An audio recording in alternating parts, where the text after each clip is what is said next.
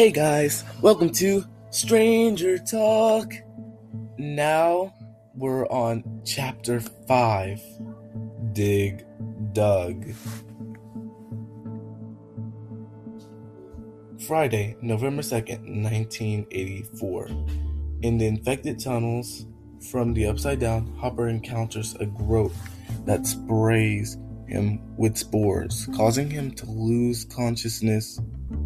Overhead, the hole that Hopper dug is covered over by vines. At the Byers house, Joyce finishes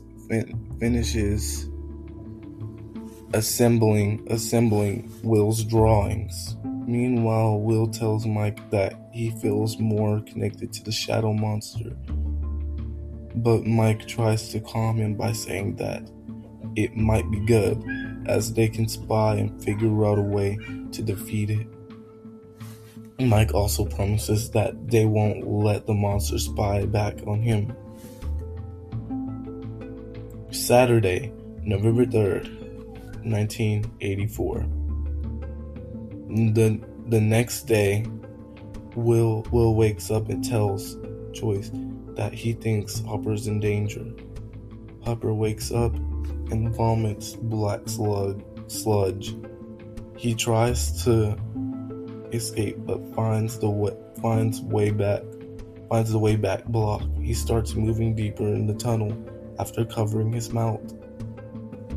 Lucas tries to apologize to Max for the way the group had been excluding her. While Dustin tries to catch Dart, 11 hitches a ride to her mother's house but cannot get her to respond. Jonathan and Nancy seek out Murray Bauman. Nancy corrects a lot of Murray's information and reveals the truth about Barb.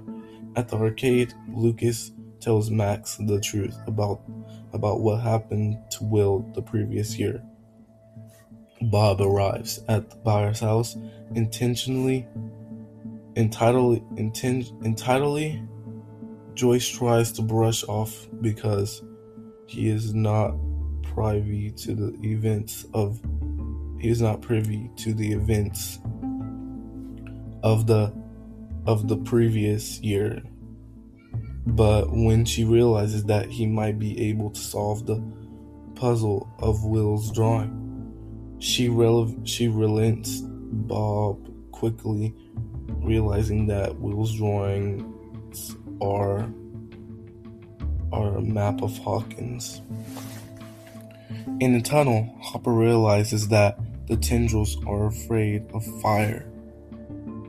Scaring away the tendrils with a fire-lit branch, he tries to dig up to the surface but fails and becomes tangled by the vines.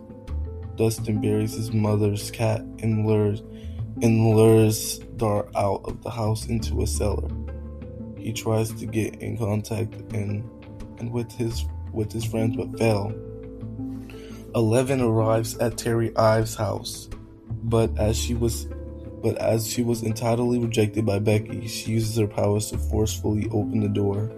However, 11 can't get her mother to talk to her. Becky tries to get to know 11 better. She shows Elle the room Terry kept for her and offers to let Elle stay. Then the lights start to flicker and 11 realizes that Terry is trying to communicate. Will, Mike, Bob, and Joyce figure out Hopper's location and rush off to save him. Will directed them toward the exact location of Hopper by seeing him in his now memories. Despite not finding any of his friends, Dustin manages to enlist Steve's help in dealing with Dart at the arcade. Max does not believe Lucas' story at the time and tells him to provide proof.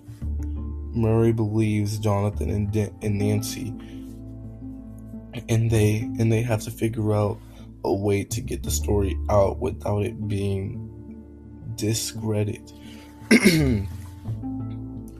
They eventually hit on the idea of watering down the truth to eliminate the more fantastical elements to make it more palatable to the public.